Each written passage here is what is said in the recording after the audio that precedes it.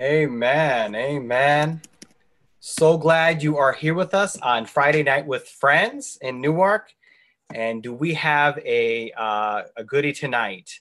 One of my mentors and professors is going to be teaching us tonight is Mr. Reverend Dr. James Littles.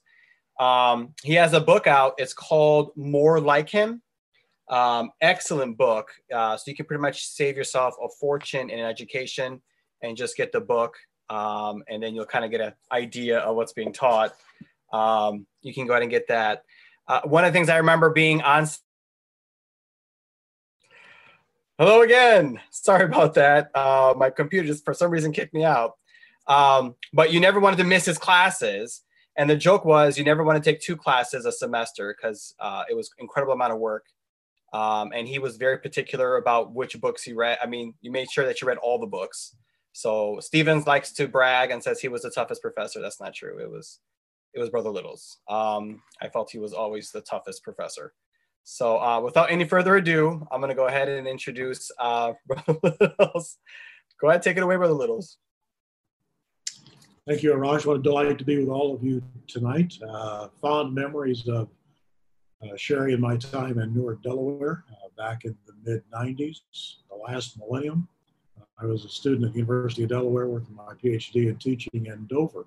So this is triggering fond memories of times of worship there, conversation with brothers and sisters there, many of which still very good friends. And Arash and I spoke earlier last week. He wanted me to consider talking about the role of the church. What does the church look like in times of crisis? 2020 will go down in all of our journals as a season of crisis, as something that could not be anticipated, something which unfortunately many people think that our task is to survive 2020 because of the COVID pandemic crisis, as well as many of our cities burning literally with violence and fear and the polarization of our very culture tearing at the fiber of where we are. So there are many people who are praying, let's just get through this, let's survive this, let's get out of this. I believe that if we will look at the biblical text, we will find out that the mission of the church has never changed from when it started until when the church is going to be called home. Could be at any time, or it could be another 100 years, I don't know. But the mission has never shifted and never changed. God was in Christ reconciling the world to himself and has given to us both the deeds or ministry of reconciliation and the words of reconciliation. And as such, it doesn't matter the conditions that are around the church's job stays consistent. So for me, at the beginning of this crisis, I had a session with our small group leaders here in, I was going to say Delaware since that's where I'm talking right now, but here in Garland, Texas, our group leaders, and began to think about this COVID crisis situation. This was back in March when it had just started, March or April. Thinking of it as a stress test for the church, that the stress test can reveal spiritual conditions which are in the inside. So I thought it might be instructive for us as we're exploring what does the church look like in times of crisis, to think in terms of Brother Jacob, also known as Pastor James, from James chapter 1, writing to the 12 churches in the 12 tribes in diaspora, scattered around. And of course, they're scattered, as we know from Acts chapter 11, scattered because of all of the persecution they had suffered following Stephen's stoning. James chapter 1, verse 1 starts with this wonderful self-declaration, self-identification. Sorry, I thought I had it written down on a sheet of paper. Starting with this wonderful self-declaration of who he is, James, a slave, a bondservant. James, a slave of God and of the Lord Jesus Christ, to the 12 tribes which are scattered abroad, greetings. So when we think about our identity as calling him Lord, which we are frequently known to do and to be, perhaps one of the earliest statements of identity in the church. And Pastor Beardsley, of course, his wonderful dissertation on Lord in the New Testament takes us to many, many different levels. But James identifying himself as a slave of God and the Lord Jesus Christ. So the church today in crisis is no different than the church in other seasons of crisis. So I think the first thing we can recognize is that the church has been here before. We've been here before. We've been in crisis before. The church has suffered things far more severe than this. It's only through a myopic lens of just today or consumerism that forces us to forget that the church has been sent into crisis times. As a matter of fact, the church was designed for this. You were made for this. You were tailor-made for this as a part of Christ's body. And I know that sounds paradoxical, and it's against what the media is telling us. It's against even what our emotions can tell us from time to time. But we realize from the Sermon on the Mount, Jesus speaking very early on, told folks, if you want to live the blessed life, you want to be blessed, here's your best life now. Your best life now isn't experiencing wealth and riches, but it's being poor in spirit. It's being able to be a peacemaker. I frequently tell students that the top graduates of Peacemaker U, PU, Peacemaker U, the top graduates of Peacemaker U are sent into the worst scenarios. After the election in November and coin toss right now, who that might be, when it comes down to the end, I don't think it really matters to me which side wins, because neither side has the answer. The only answer is in Christ. So if your hope is in either party winning, then your hope is misplaced. And this crisis time should be bringing anxiety and fear if your confidence is on humanity being able to solve this. But we recognize that in this season, in this time of turmoil and travail of our culture, Christ has prepared the church to go into dark seasons. After the election, the contributors to campaigns and the ones who had seated in on the side of the winning president, you don't put the political appointee in the most dangerous of situations. You put those political appointees in Switzerland, place where I wouldn't mind at all being an ambassador. Great chocolate, great watches, a little bit of schlussing in the wintertime, cool music, wonderful culture. Just send me there. I think I can keep war out for another 2 years. They haven't had one for 450. I think I can keep that running for 2 more years.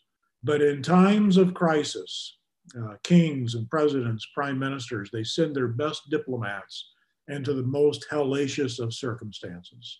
When hell is on earth, when nations fail, when there's violence on every side and there is very little hope for anything to survive, it's into that place where you send your most gifted ambassadors. Christ has gifted the church by the power of his Spirit and the giftings that go to the church collectively and to individuals. He has gifted us for this season. So if we could, for a little while, suspend our own emotions, which are wrought with this raw edgedness of how do we respond when governments tell us when we can have church and not have church? How do we respond when, oh no, I have to walk back to my truck the 17th time for my face mask because I can never remember it. Instead of responding to those natural pieces, we need to look at our world and say, Lord, what are you doing in this time? James continues in, Pastor James, I'll remind you, is writing, verse number 2, my brothers and sisters, count it all joy when you fall into various trials, knowing that the testing of your faith produces patience or endurance. And then let patience have its perfect work, that you may be perfect or mature and complete, lacking nothing. So this season of difficulty and trials in which we are encountering so many questions which leave people heartbroken and leave people feeling hopeless and wondering which way to turn, this season is a gift to the church if we walk by faith. Now, I know that sounds harsh on the surface. How could a coronavirus, how can Portland and DC and Chicago and and a small town that we had never heard of before in Wisconsin. How can their burning down be a gift to the church? It's a gift if you and I will say, Lord, what is it that you are wanting to do in the world right now? And let us be a part of it. Because the eruption of our cities and the fears that have come over a coronavirus, they are revealing deeper tears in the American psyche, the American spirit. Social fabrics are not beginning to tear. These are merely episodes revealing what's really in the heart. And as James will say later, that it's out of a split soul, a double-minded soul, that we lose compass, our direction. So instead, we can count this as the church. We count these trials as a delight, as a joy. Lord, you're going to teach us something through this. You're going to restore the center of our purpose and design right in the middle of where you would have us to be, so that we can walk by faith and not by sight. Paul's very careful in the book of Galatians to say, who has bewitched you? The Greek word there is kind of humorous to me, pharmacia. Who drugged you, dude? What have you been smoking? Where have you been in Colorado? You know, what have you been smoking? You started by faith, and now you've turned around and tried to live earning God's privileges by works. Instead, we started by faith. We're going to continue in faith. And this crisis time reveals to us that we can count this all joy, because out of this, God is doing amazing things. Because you and I, as men and women of faith, we know who holds history in his hand. Not just history of yesterdays, but the history of tomorrow is already accomplished. We call this eschatology, or the study of last things. The kingdom come, thy will be done on earth as it is in heaven. God's will is being done. And for the church, we cry out, oh Lord, let it be in us. Mature us to the place where we do not measure our value, we do not measure our purposes by what's happening around us. Instead, we in baptism have died to us so that we can be alive in you. We have already begun to participate in the resurrection because we're alive in Christ, living on his mission, living on his purposes. Now, this call to have a different perspective of crisis around us, James reminds us, you can't do this on your own. If you lack the wisdom of seeing crisis as a wonderful thing, then you need to pray. Say, Lord, give me that wisdom. And in James 3, he tells us, calls it, it's the wisdom from above, and then lists out the attributes of the wisdom that comes from above. It's as we pray for that kind of wisdom that our double-mindedness, that is our double-souledness, his half-brother Jesus on the Sermon on the Mount again said that you can't serve God and mammon. You can't believe in the outpouring of the Spirit that God is doing to transform a world in his name. You can't believe in that and abide in fear and anxiety. Brother Paul puts it this way. He says, we have not been given the spirit of bondage again to fear, but we have been given the spirit of adoption. We are newborn into Christ, but we are also adopted into Christ. When we recognize that we're adopted into Christ, we're adopted with purpose. In the Roman world, you wouldn't adopt children typically. You would adopt an adult, someone that you saw capacity to carry on your family's business or the empire, in the case of the emperor. We have been adopted by the King of the universe, the King of kings and Lord of lords, because he sees capacity and purpose in each and every one of us. And it's out of that recognition of our purpose that we cry out, oh, Abba, Father. I have a right to cry out. You adopted the church. The Newark church was adopted by the King for this time right now. What a delightful time to be a part of the Newark church. What a delightful time to recognize God has sent you into this world.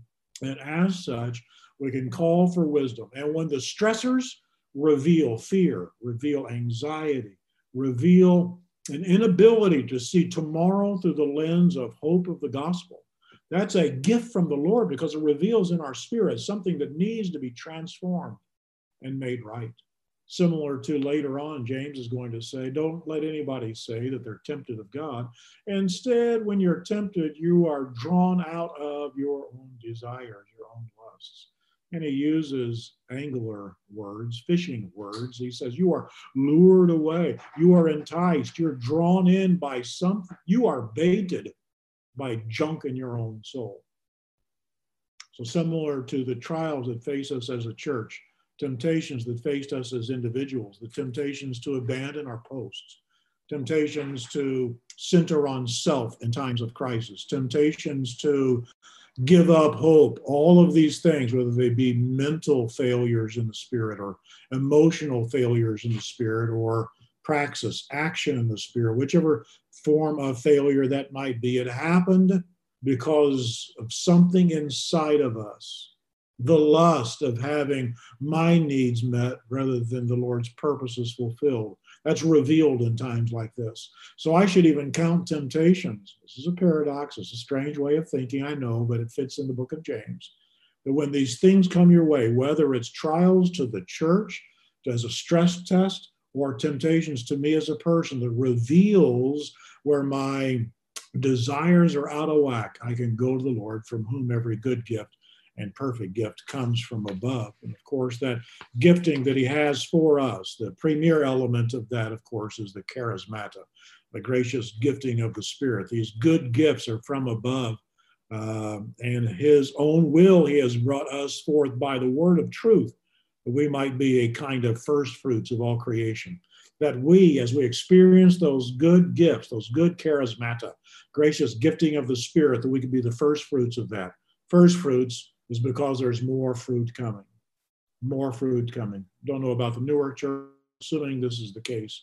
But during this time of crisis, our church here in Garland, Texas, has had many, many folk, some backsliders and some folks we'd never seen before, begin to grow hungry for the Lord again. What a special time if we can stay rooted in our purpose and design for this hour.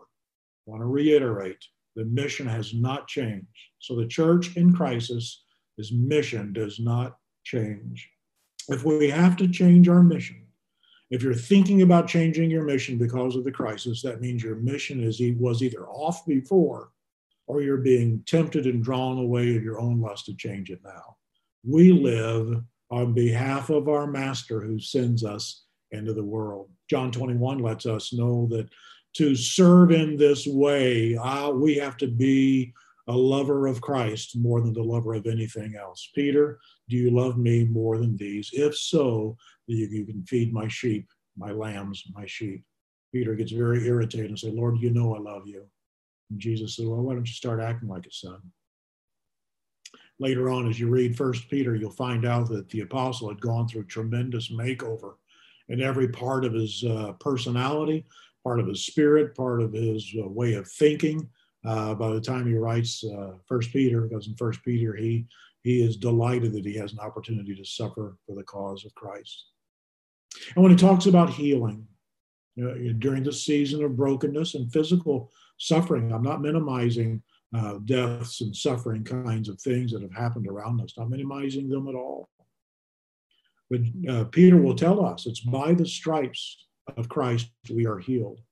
Now, those stripes that he's talking about are not primarily physical brokenness. Instead, he's putting it in the context of being a witness in the world, a witness in the world. And he gives 4 or 5 case studies, talks about the witness under evil empires. And it seems like our governments around the world are making decisions which would be against the cause of Christ. Actually, this is a great time to be the church because his light shines brighter, just like the window now, letting light through and putting a glow on my visage. Hopefully it isn't disrupting your screen there. But the church is able to glow in the light of Christ in this season under evil empires. And the second case study, Pastor Peter says in 1 Peter, second case study is for women who are disciples and their husbands are not disciples. It's in that context I skipped the second one. First one was evil empire. Second one was masters to slaves serving evil masters. And the third is wives to unsaved husbands. It's after the second one of the slaves serving evil masters that Peter says that Christ himself bore stripes. He suffered, and it's by his suffering that we are healed. Not primarily talking about our physical healing. On that last day, every tear will be gone. On the last day, all healing will be complete. But the primary healing that we have in 1 Peter is a healing of our spirit and our emotions so that we can be that salt and light in the world. I pray right now in the name of Jesus, any fear or anxiety or inability to face tomorrow that you're experiencing right now, individually, as a family, or as a corporate body, I pray right now that you receive the healing of by his stripes, that your spirit is healed, your emotions are healed, that fear is banished, and in its place is hope, and that despair is gone, and in its place is purposeful joy, and where you felt wars on every side as a nation, and that in its place you receive the Prince of Peace. That's God's purpose and God's will in the church, so we can live out the mission which has never changed. So the stress test called 2020 calls the church to explore again what her mission is and to walk boldly in that and to live faithfully in it. Pastor James, going back to the book of James, talks about a faith that has to be lived out. And he says the true religion and undefiled is to care for the widow and to care for the fatherless. Those situations have not changed, even though COVID has come, even though our cities are burning. And there are deep, deep divides on both of those issues. The racial sin that's at place in the America's history of slavery has brought such pain to our nation with ongoing racism. And that's just one dividing factor. Add in sexism and classism and different forms of ability. Add in all the diversity that we have and the pain that human beings can give to others. This is the time for the church to walk boldly in its path, a path strewn with broken glass, a path strewn with burnt out automobiles, broken windows, to walk in that way and find the poor and care for them.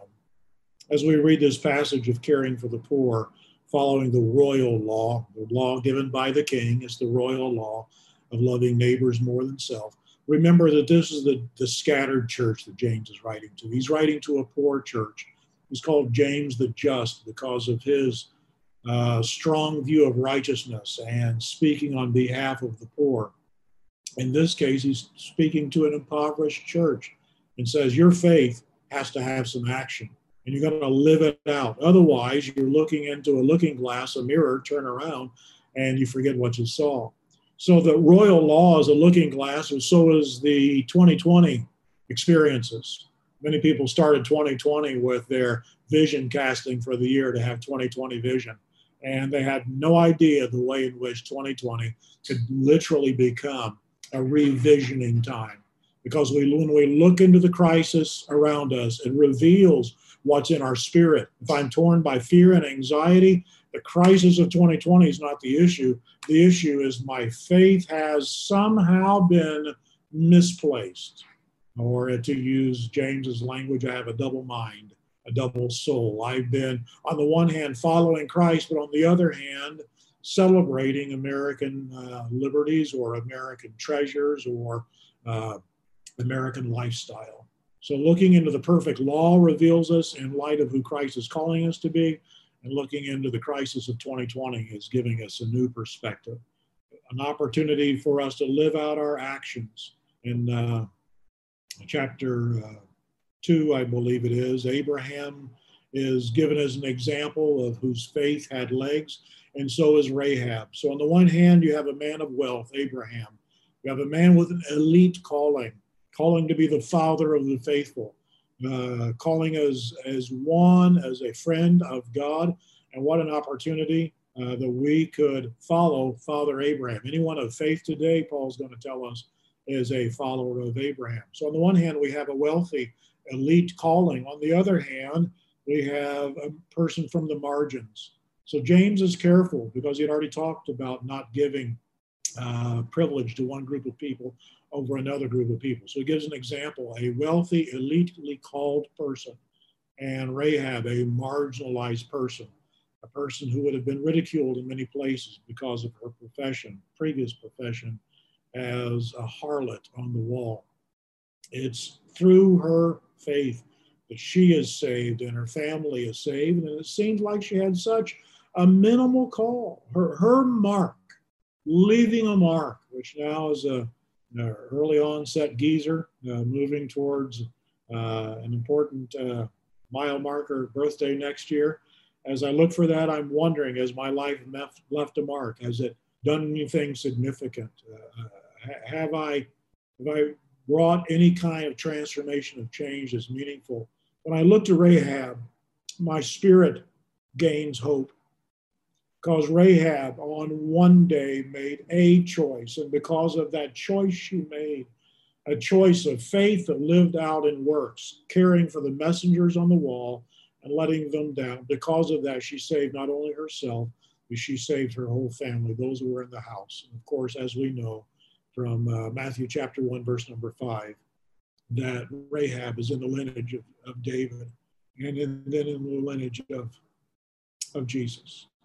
Could it be that Boaz knows how to care for Ruth because of who his mama was? Not been that long before that his mama had told the stories of the crisis that had come, and she had put faith in the God of Israel, who she proclaims in Joshua chapter 2. She proclaims he's the God of heaven and he's the God of earth. It's high time for the church in 2020 to say he's the God of heaven, but he's also the God of earth. He is large and in charge, and it's through Rahab's life, and we only see one example. Abraham, elite calling. Rahab, such a small marker. Oh, what a mark she left. Brothers and sisters, I want you to know, when you're gifted by the Holy Spirit, you are called to walk as a steward of that gifting. You might be like Rahab and me, just a small calling, or you might have a calling the shape of Abraham. I don't know. God's purpose is in a specific place for you in his body, but this one thing I do know, he is a good steward of his resources. And it's because he's a good steward of his resources, I absolutely trust that he has sent the church into 2020 not to shake us up, to make us uncomfortable, but to focus us on what he's really calling us to do in this season. And what a delight it has been to meet with you tonight to talk about the wonderful chance to be the church in 2020.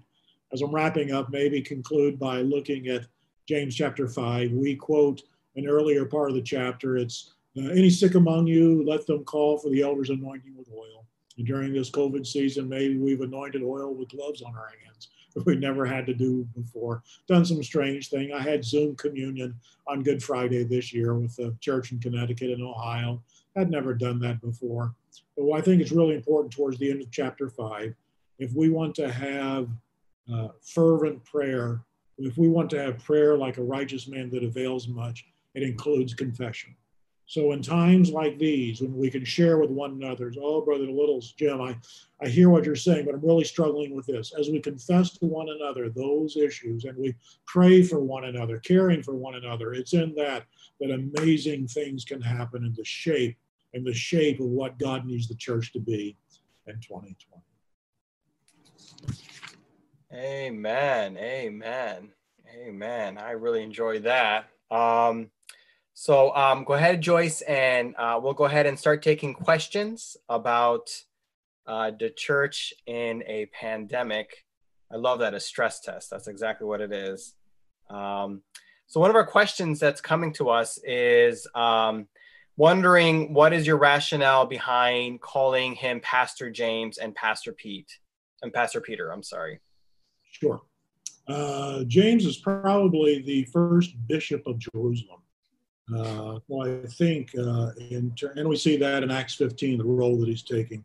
When Peter is released from prison, Scripture, we tell this cool story to go knocking on the door, and the servant girl comes and she's all shocked. She slams the door in his face and goes back in. It's amazing to me. The next verse says, and Peter went away.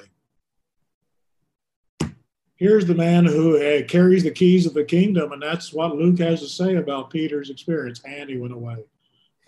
James becomes the leader of the church, and he is the pastor of the Jerusalem church. So that's why I call him Pastor James.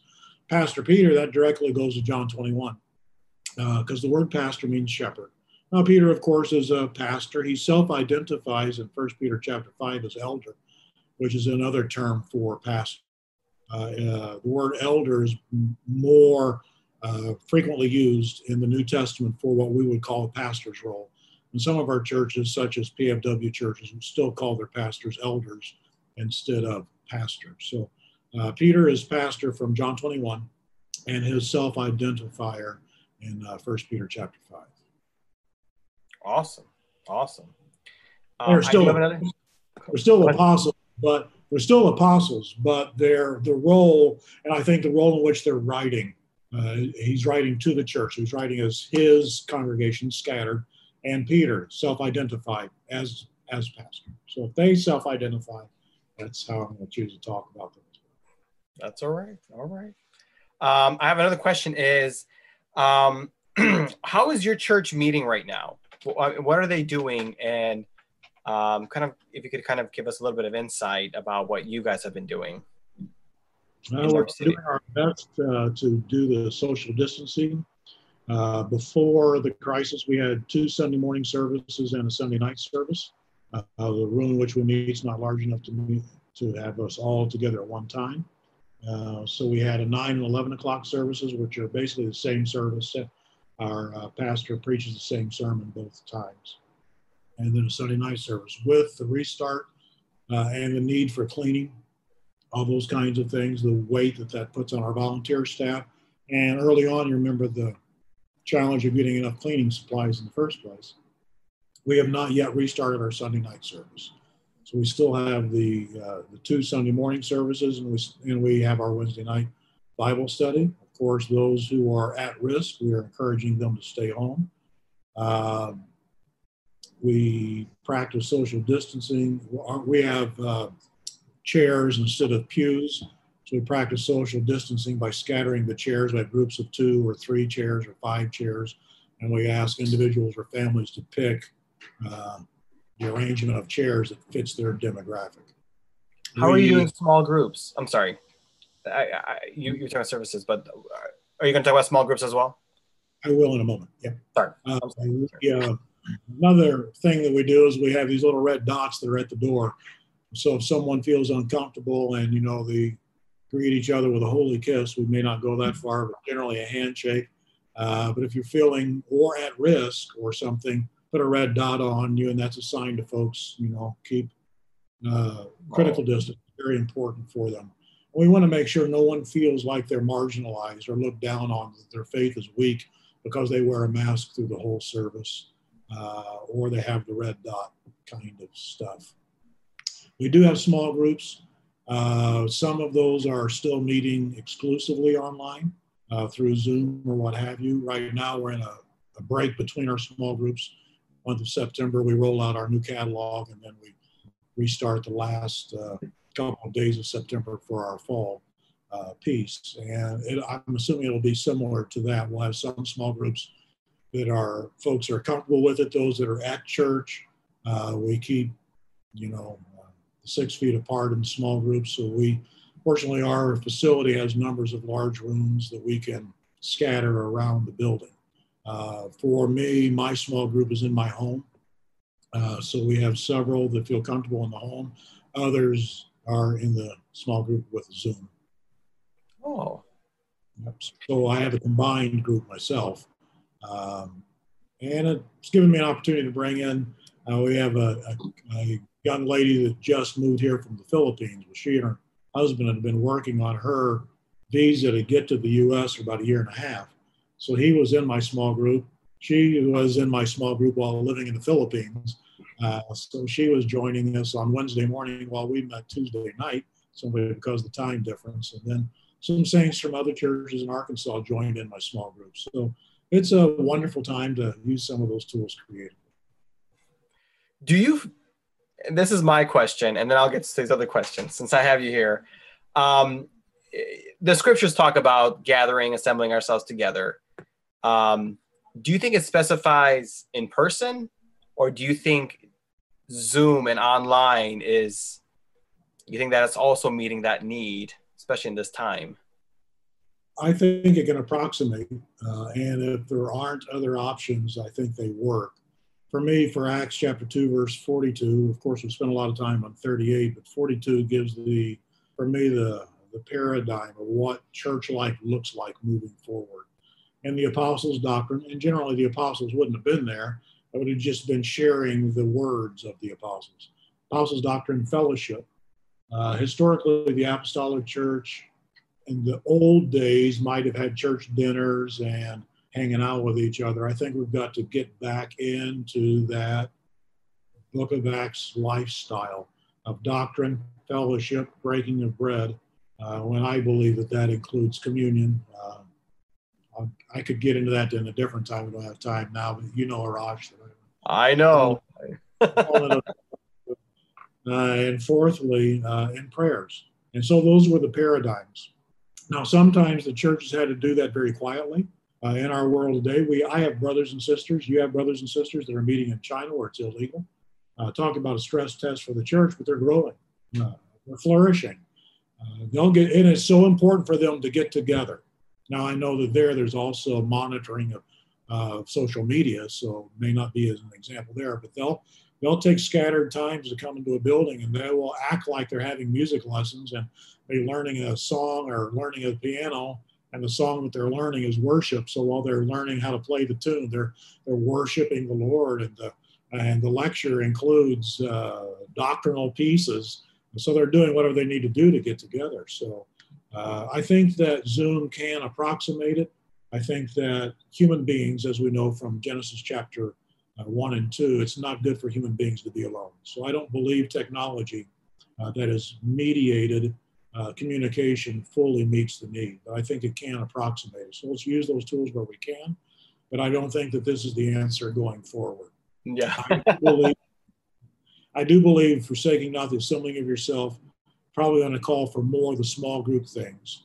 We can hear Pastor Stephen preach on Sunday, and we can go to the altar and truly weep and repent and receive blessings. But it's unless we get together with a brother or sister on Tuesday and have a cup of coffee and talk about, this is what the Lord is doing in me, and this is how I'm responding. I tell folks, when you hear a sermon or read the word, you got to do 4 things. Grab something that you learned. You got to think of something you can put into practice. You got to pray in line with that. And you got to get somebody to hold you accountable to walk in that learning. So every sermon that Pastor Stephen preaches, and I know there's 97 points and 13 subpoints for each 97 points. I get it. He's a brilliant guy and can speak a lot of stuff. But as you leave, you got to take away one thing. This is why God had me here, and this is the change he's wanting in my spirit. But please don't forget that 4th piece.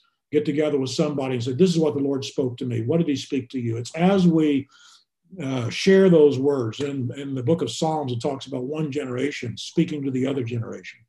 So some of our conversation partners need to be of people of different generations. I need to speak to elders. Yes. Or knowledge that people need to speak to me as an elder. But I need to speak to young people. I need to speak to peers. I need to speak to folks who are my spiritual mentors in all of these ways. And I think the forsaking of ourselves, I think we're finally grasping that paradigm from Acts 2:42 is vital for us, even now in the 21st century. Amen. Amen.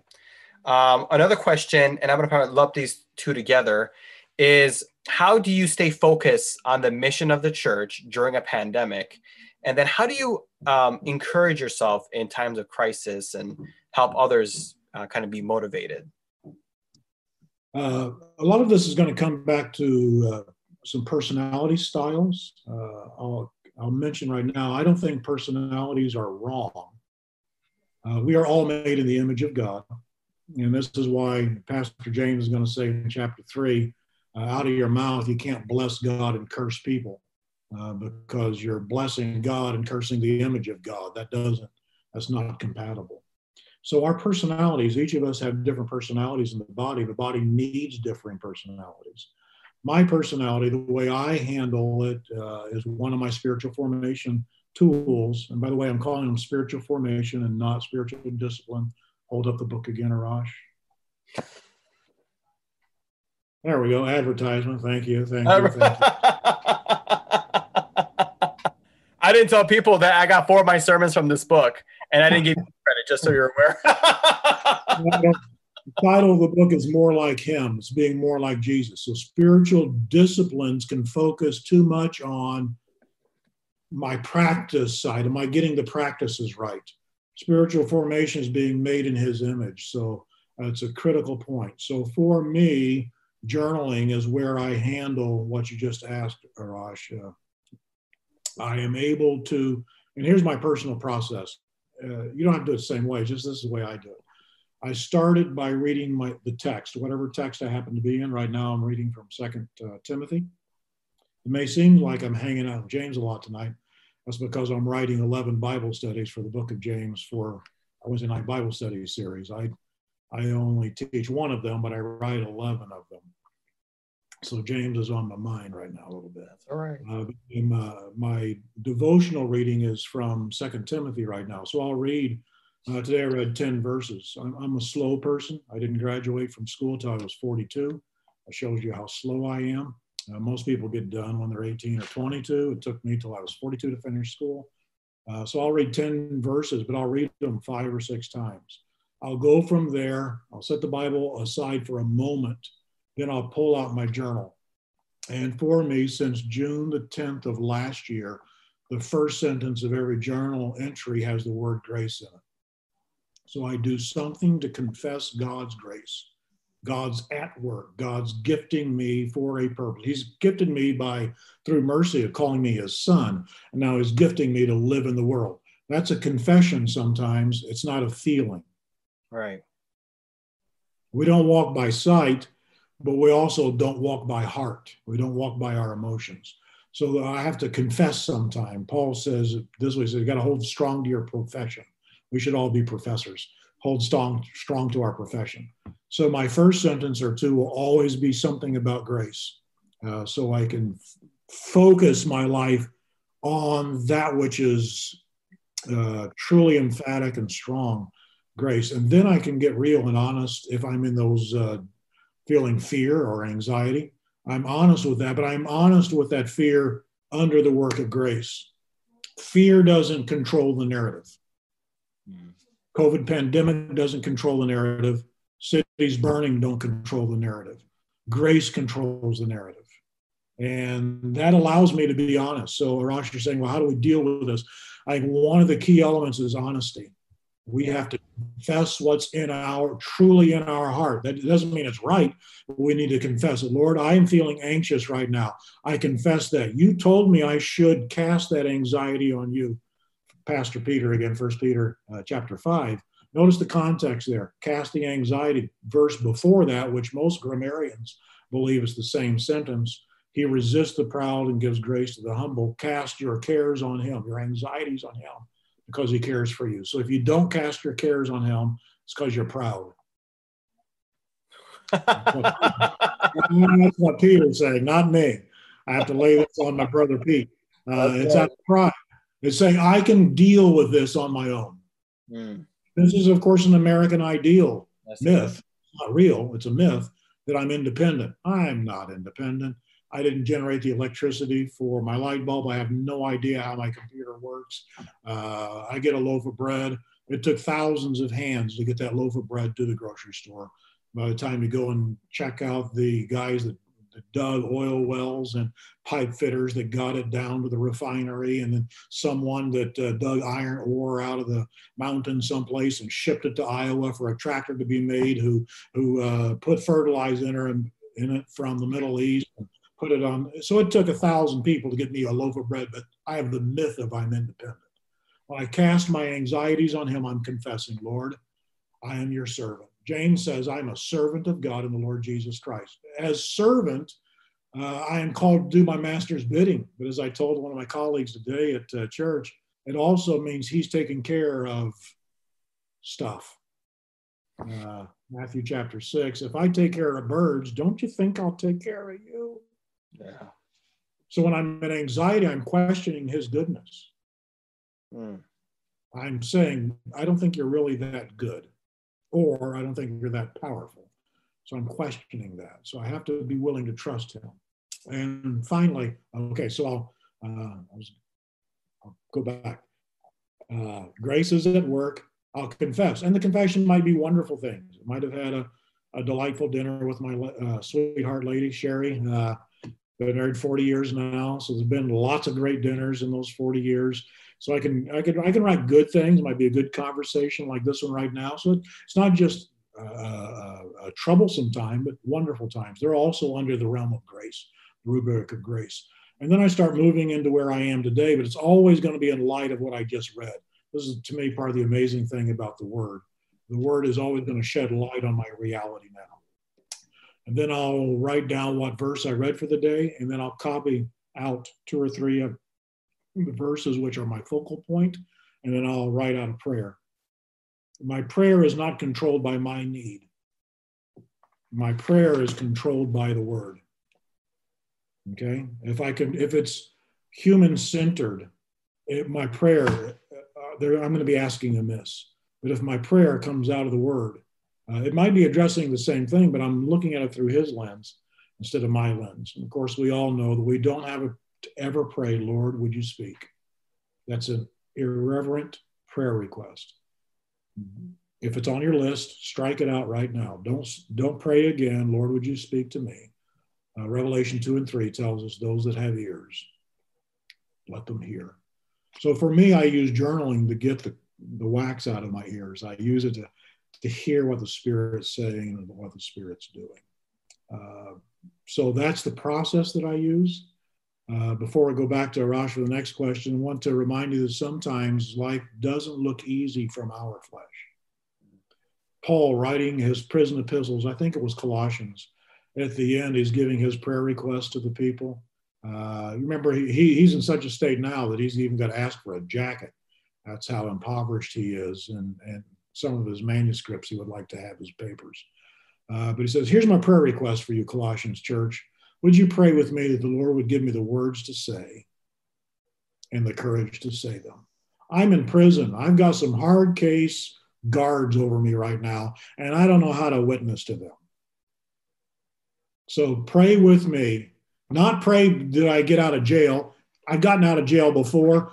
God didn't do it when I sang in the midnight hour. So, okay. He's choosing not to get me out of jail this time. I'm here. This is God's plan. So I'm going to stop praying I want out of jail.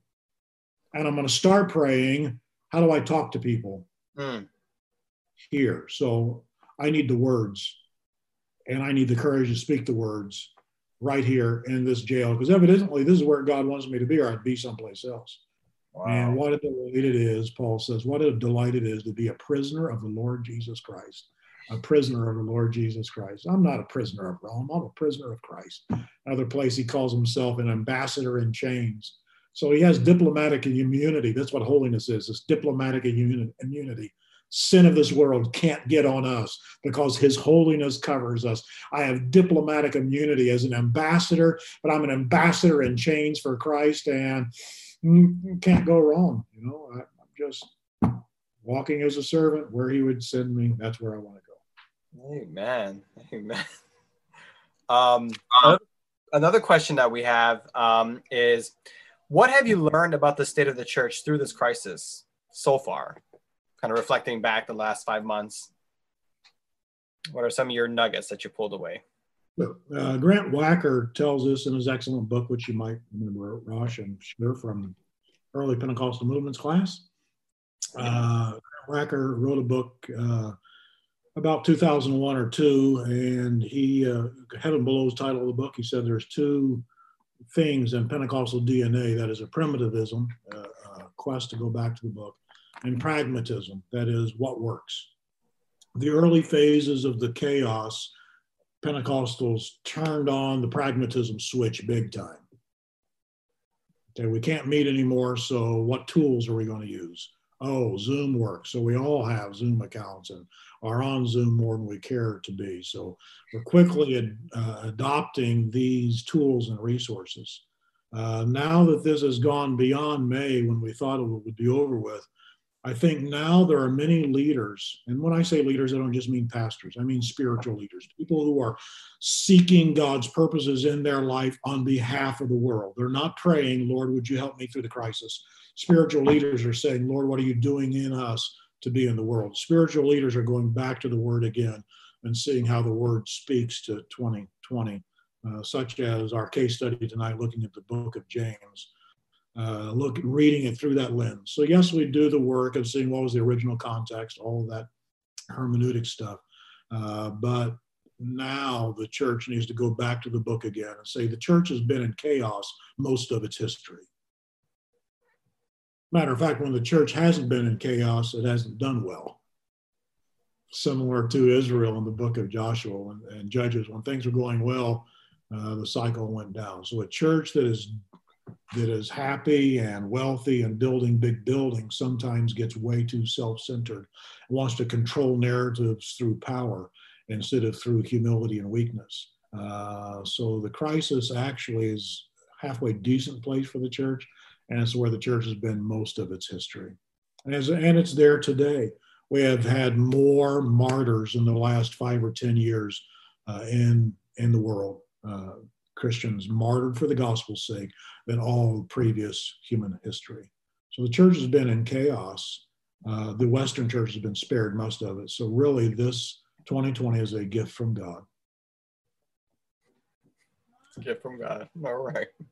But you heard me say oftentimes, Arash, frustration's a gift from God. And I would always pause and say, how many of you feel really gifted right now?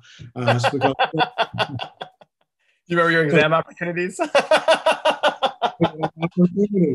Frustrations are a sign that something's out of whack. It's just like when your engine is squealing a little bit, or you can turn up your radio, which is what I do when I don't have money. I turn up my radio, hoping I can hear that more than I can hear my car squawking.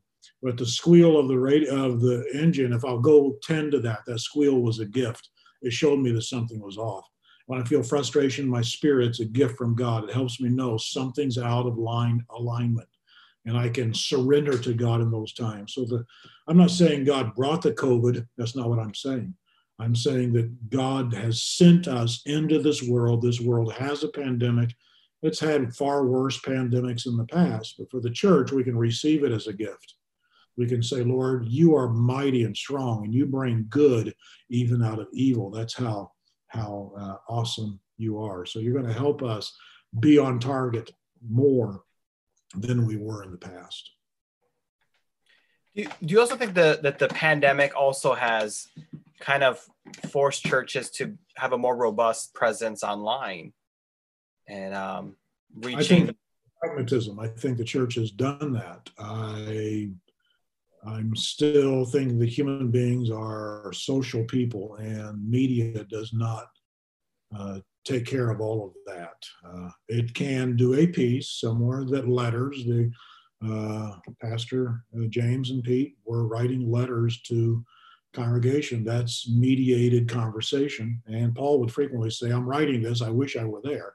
Since I can't be there, I'll write a letter. So it filled in some of the pieces, but God's peoples are going to join together. I think that we are going to have to, some places may not be able to go back to big buildings for a while, but the church isn't a building at all. What I would not want to happen is that social space on the internet become our new understanding of church. When I was a kid, here's the church, here's the steeple, look inside, and there's all the people. Never teach your children that evil finger play. That is absolutely satanic, if I can phrase it that way, because you're telling your kids that the church is a building. If you Google church, just the word church, what you'll get is 10,000 pictures of buildings. So unfortunately, that's in our psyche, that I'm going to church. We're not called to go to church. We're called to be the church. And Arash could give you the rest of that lecture since he's heard it 100 times. Yes, I still have nightmares, but yes, I remember those lectures.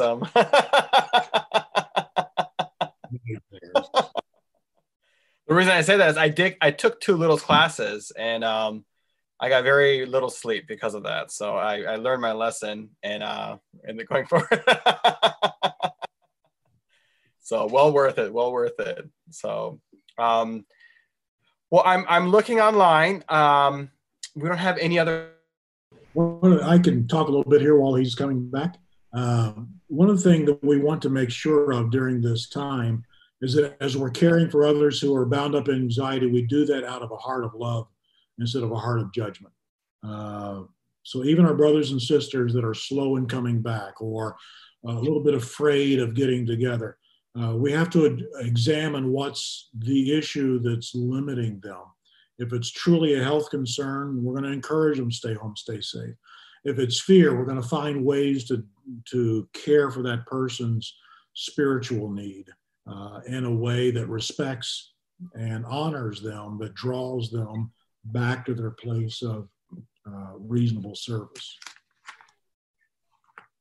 All right. All right. Any other, Joyce? Oh, here's another one. It's just, did you ask this one? The one about how do you respond to church leadership that views church as a building? No. Especially when you know you only have time to say one or two sentences, or do you just walk away? I do think it's important for us to know when we can have an impact on an issue. I think every church has brokenness in it, just like every family has issues of brokenness in it. So I'm not looking for a perfect church, and I'm not trying to be the perfect church. The church will be perfect on the last day. It's going to be a work of God's grace, just like justification and sanctification was when we get glorified. So churches that see leaders who still see church as buildings, I'm going to see where I can, if I'm in a conversation with them, I'm going to see with where they are now, how I can help make the next step, similar to Acts 19. Paul does an assessment, where are things now? Let's back up to that. So I would back up and say, well, what are some things God's doing at your church? Even though that's language I really don't like to use. And I'll jokingly tell folks, I don't know when church is getting out. And then because the church has never gotten out, we don't get out. And I tell folks the most important part of the service when we are together for corporate worship, and I believe and I value corporate worship. The most important part of corporate worship is y'all go home now. We've worshiped together, which reorders our minds, our emotions, and our priorities, reordered them on the King of Kings and Lord of Lords. We've heard the word and we've responded. So the most important part now is go home in the power of that which you have received. That's the Isaiah 6 model. It might come with anxieties, but God's going to show up on his day when we're together, and there's going to be a cleansing happen, and there's going to be a commissioning to go and live it out. So I would take from wherever they are and to take the next step and not blow anybody off, if possible. Awesome. Let's see. Let me make sure I got all the questions there. Any closing comments or anything before we say goodnight? You do have another minute or two, or I think it would be incumbent on us as a spirit-filled people to realize that it's still an empowering spirit from an almighty God. And I said about Rahab earlier, I truly felt the presence of the Lord when I was talking about Rahab earlier. Seemed to have such a small task, but was a vital task. All of you tonight, or those viewing this later, God has a dynamic place for you in his body. Don't take your piece of ministry in the body as unimportant. Don't treat it, well, if I was important, I would be there. Since I'm not, it's raining a little bit, I think I'll watch online since that's an option. Please don't do that. God has purposed you and designed you for a reason. And find your absolute delight and joy in that. 1 Corinthians chapter 4, one thing required of a steward, which steward in that day generally was a slave. One task of a manager, of a steward, is that a steward be faithful. That's the only thing you're called to do. That's the only thing I'm called to do, is to be faithful. I can't be genius. I have some friends who are geniuses. I can't measure up with that. I can't run with the geniuses, but I want to be faithful. And you all can be faithful. Whatever God's called you to do, trust Him that He strategically placed you. Whatever God's wanting to do in Newcastle County and surrounding areas, He's got the resources right there, right now, to do what He wants. You don't need to pray, Lord, we need more money. We might pray for laborers for the field, but we're not going to pray for more money. God's got a design for Newcastle County, and He's got the resources in Newark United Pentecostal Church to do exactly what He wants to do in this hour. This is a season for hope, not despair. This is a season for peace and not war in our spirit. This is a season for joy and not boredom, a season of absolute delight. So let's find it on living out our purpose and mission. Amen. Amen. Amen. Well, church, thank you so much for joining us here tonight. And such a delight to have Brother Littles with us tonight. Don't forget, we do have service tomorrow night at 7:30. And we'll continue our new series. And of course, you'll know what that is tomorrow. Don't forget to partner with us, newarkupc.info. And you can partner with us in prayer and giving. And please stay connected with one another as we continue our small groups. But thank you so much, and you all have a wonderful weekend and have a wonderful Labor Day. All right. Good night. Amen. Bye.